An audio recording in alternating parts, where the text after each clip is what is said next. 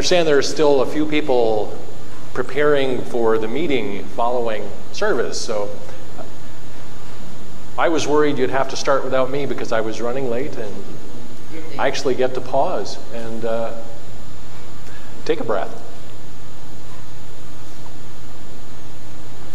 This season, called Epiphany, we talk about the ways that God's light and life and love shine upon us. It is also true that God has this way of disrupting things. And it seems like that's been the pattern since the very beginning. And so today, as we consider these former fishing people who become Jesus followers, we will be looking at how their lives are both disrupted and disrupting.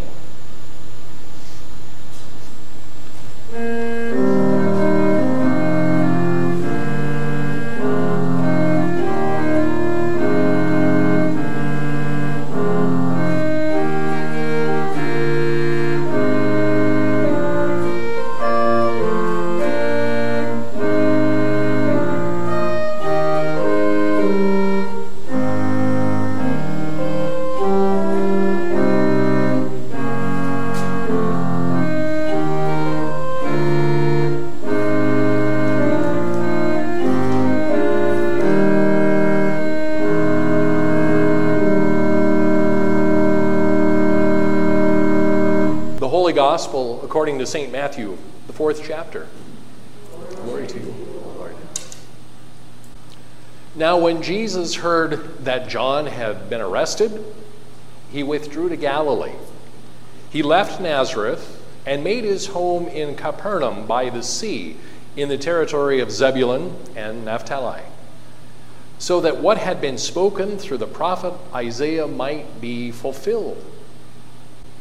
The land of Zebulun, land of Naphtali, on the road by the sea across the Jordan, Galilee of the Gentiles, the people who sat in darkness have seen a great light. And for those who sat in the region and shadow of death, light has dawned.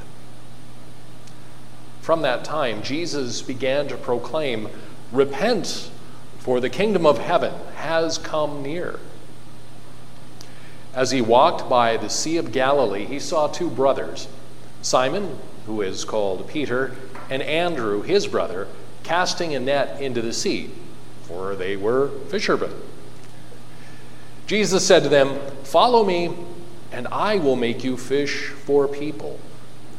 Immediately they left their nets and they followed Jesus. As he went from there, he saw two other brothers, James, the son of Zebedee, and his brother John, in the boat with their father, Zebedee, mending their nets.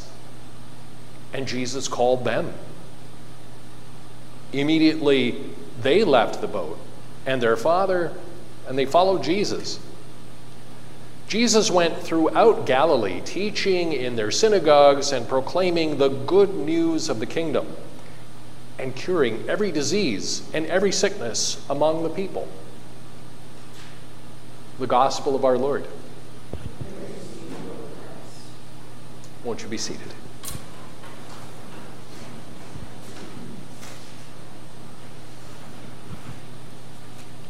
Grace and peace to you from God, the extravagant Creator, Jesus, the risen Christ, and the Spirit of God, who animates us to be witnesses to God's love in the world.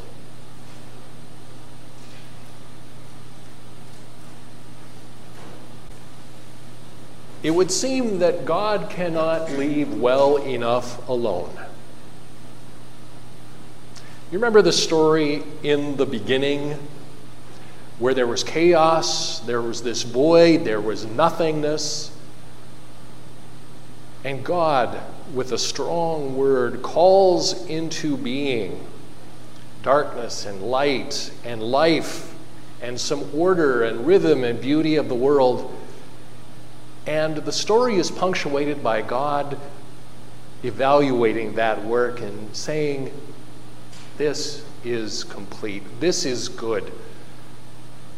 Now, you might think of God as stoically saying that. I like to think of God as maybe even doing a fist in the air and, yes, it is good, it is complete.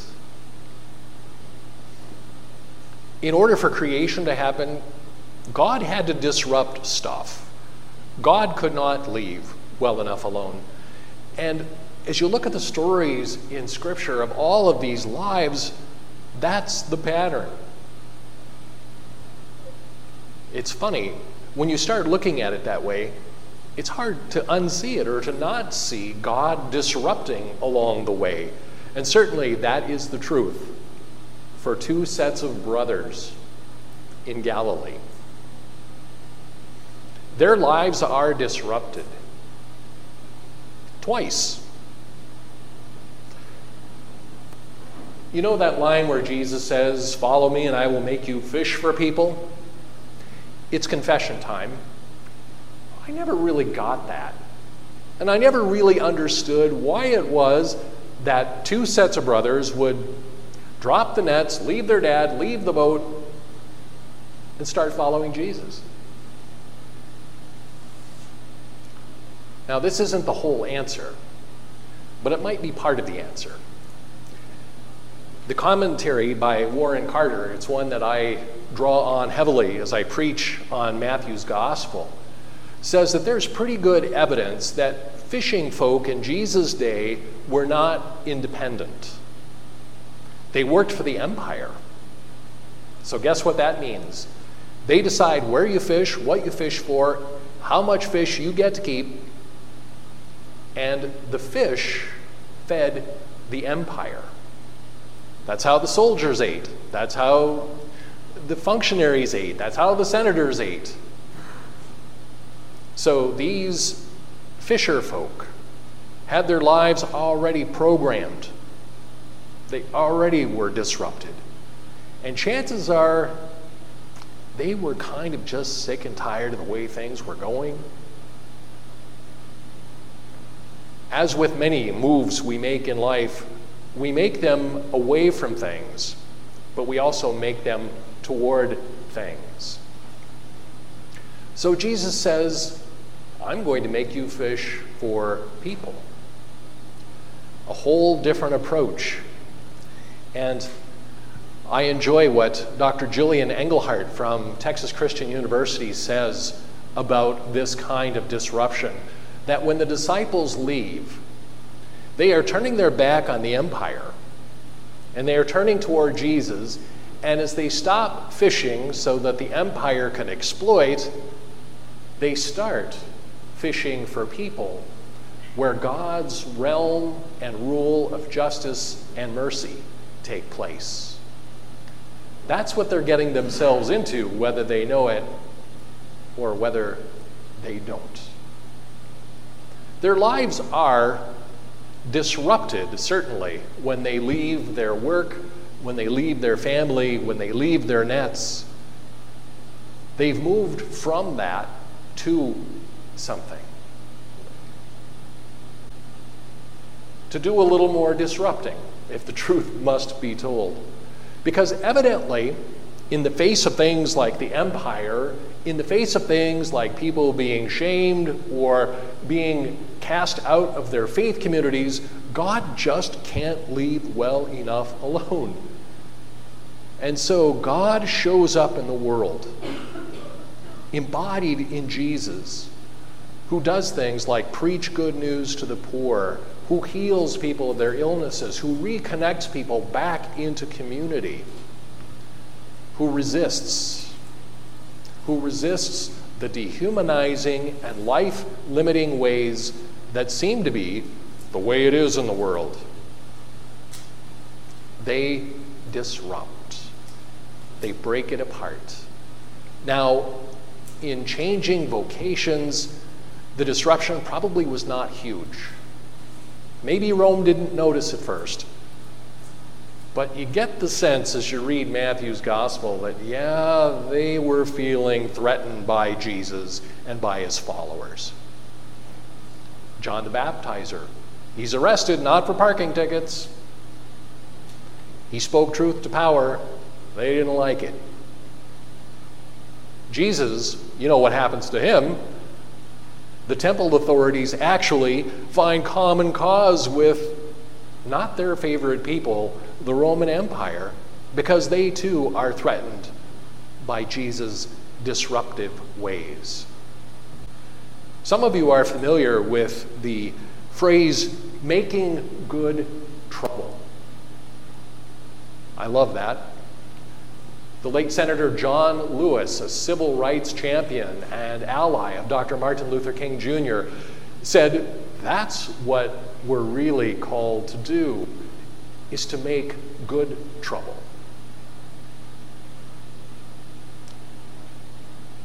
I'm not a very good troublemaker. I'm kind of a go-along to get-along guy. That's sort of how I've navigated life for the most part. And so it's difficult for me to imagine doing something like, say, Viola Desmond, when she says, you know, I am really sick and tired of segregation in movie theaters, and I'm going to sit where I paid to sit. Bless her, she did. I'm not sure I would have that kind of chutzpah. I'd probably be, okay, and I'd go sit where they told me to sit, even though I paid too much for a ticket to sit in the back behind a pillar. But she does. But am I asking us all to be Viola Desmond or Martin Luther King Jr. or Dietrich Bonhoeffer? Well, if you are, bless you. But I suspect that that's not our call either. That our form of good trouble, our form of disrupting, is often more subtle. I love what Dr. Martin Luther, the 15th century monk guy, not the civil rights guy, had to say about our prayer when we pray, your kingdom come, your will be done. He says there are a couple things that go on. One of them is we pray that that happens to us so that, yes, our little agendas get disrupted, but also that we disrupt the schemes that negate life, the schemes that take people's dignity and take their livelihoods. Yeah, we pray for that. So be careful what you pray for, my friends. But we can, and often do, become disruptors. Now, you're a respectable looking group of people. But I know for a fact that you make good trouble. I've seen it. Everything from hanging out an orange t-shirt that says every child matters, to supporting things like the breakfast program, that's good trouble. You make it. And you support places like the Hope Center, Open Arms. That's good trouble. That's defeating the schemes that would keep people down, right? And we know it's out there. I mean, we're not the empire, but you may be a little troubled to hear that the CEO of a corporation, a big one, makes 147 times the amount of, say, what would be called an essential worker. Like if you go to a restaurant and you're being served. The CEO of that company probably made, by January 3rd lunchtime, more than the person serving your meal does in the whole year. That's not good trouble. And so when we turn our attention to things like the catechism, or certainly to Jesus' disruptive ways, that's kind of what we're looking at. We are saying not all is rosy and perfect in our world. And in our own way, large or small, it might be to us to do a little disrupting. I've noticed post-pandemic, and maybe a lot of times, how it's easy to make other people invisible, where we walk right by them, whether, again, it's the grocery clerk, or maybe it's just somebody walking down the street.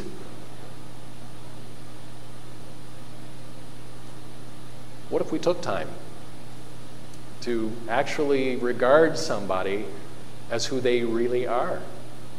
How subversive would it be in the DMV line when everybody's hassled to look at that clerk or that person in line next to you and say inwardly and act as if I'm in the presence of someone made in the image of God, just as we ourselves are made in the image of God. How disruptive would that be? Now that sounds nice. But I'm going to tell you, we won't always be thanked for our disruption. Think John the Baptist. Think Jesus. Think the disciples. Think Viola Desmond. Think us. The way things are and the people who benefit from the way things are aren't going to applaud and say, "Isn't that nice?" They're going to feel some threat by being who we are and who we are called to be. But we don't do that to be obnoxious or to put anybody down. We do that because we live in a pattern that God established to disrupt for a good cause and a good reason. Just as God decides to tame chaos and create, isn't that what the church is called to do too, in a way? Aren't we called to confront the things that really aren't right and to do something, even if it's little, like a mustard seed, to remedy it? I think God, too, as an interrupter and disruptor, doesn't do that just for kicks. And so much of what I've said, I hope doesn't sound like moralizing, but I want to give it some grounding. And here is the grounding. That every encounter God makes in our world and in our lives is for a purpose. It is a purpose that is outlined by the prophets, that St. Paul talks about, and certainly the Gospels tell the story of. The restoration of all things. So as far as God is concerned, it might well be the stakes are everything. And the motivator and the driving force is the love of God. Bless you, disruptors, one and all. May God continue to give us courage to do what we are called to do, especially when people may not like it. Bless the church, even now as patterns break. I leave you with this. Today we get to say a prayer of thanksgiving for some disruption in Palestine. They have never, ever, ever had a woman pastor. Figuring the time change now, I think Pastor Sally Azar is the first. Our Bishop Michael is there. Our bishops from the ELCIC are there to bear witness to how God messes with stuff and does it out of love. Amen.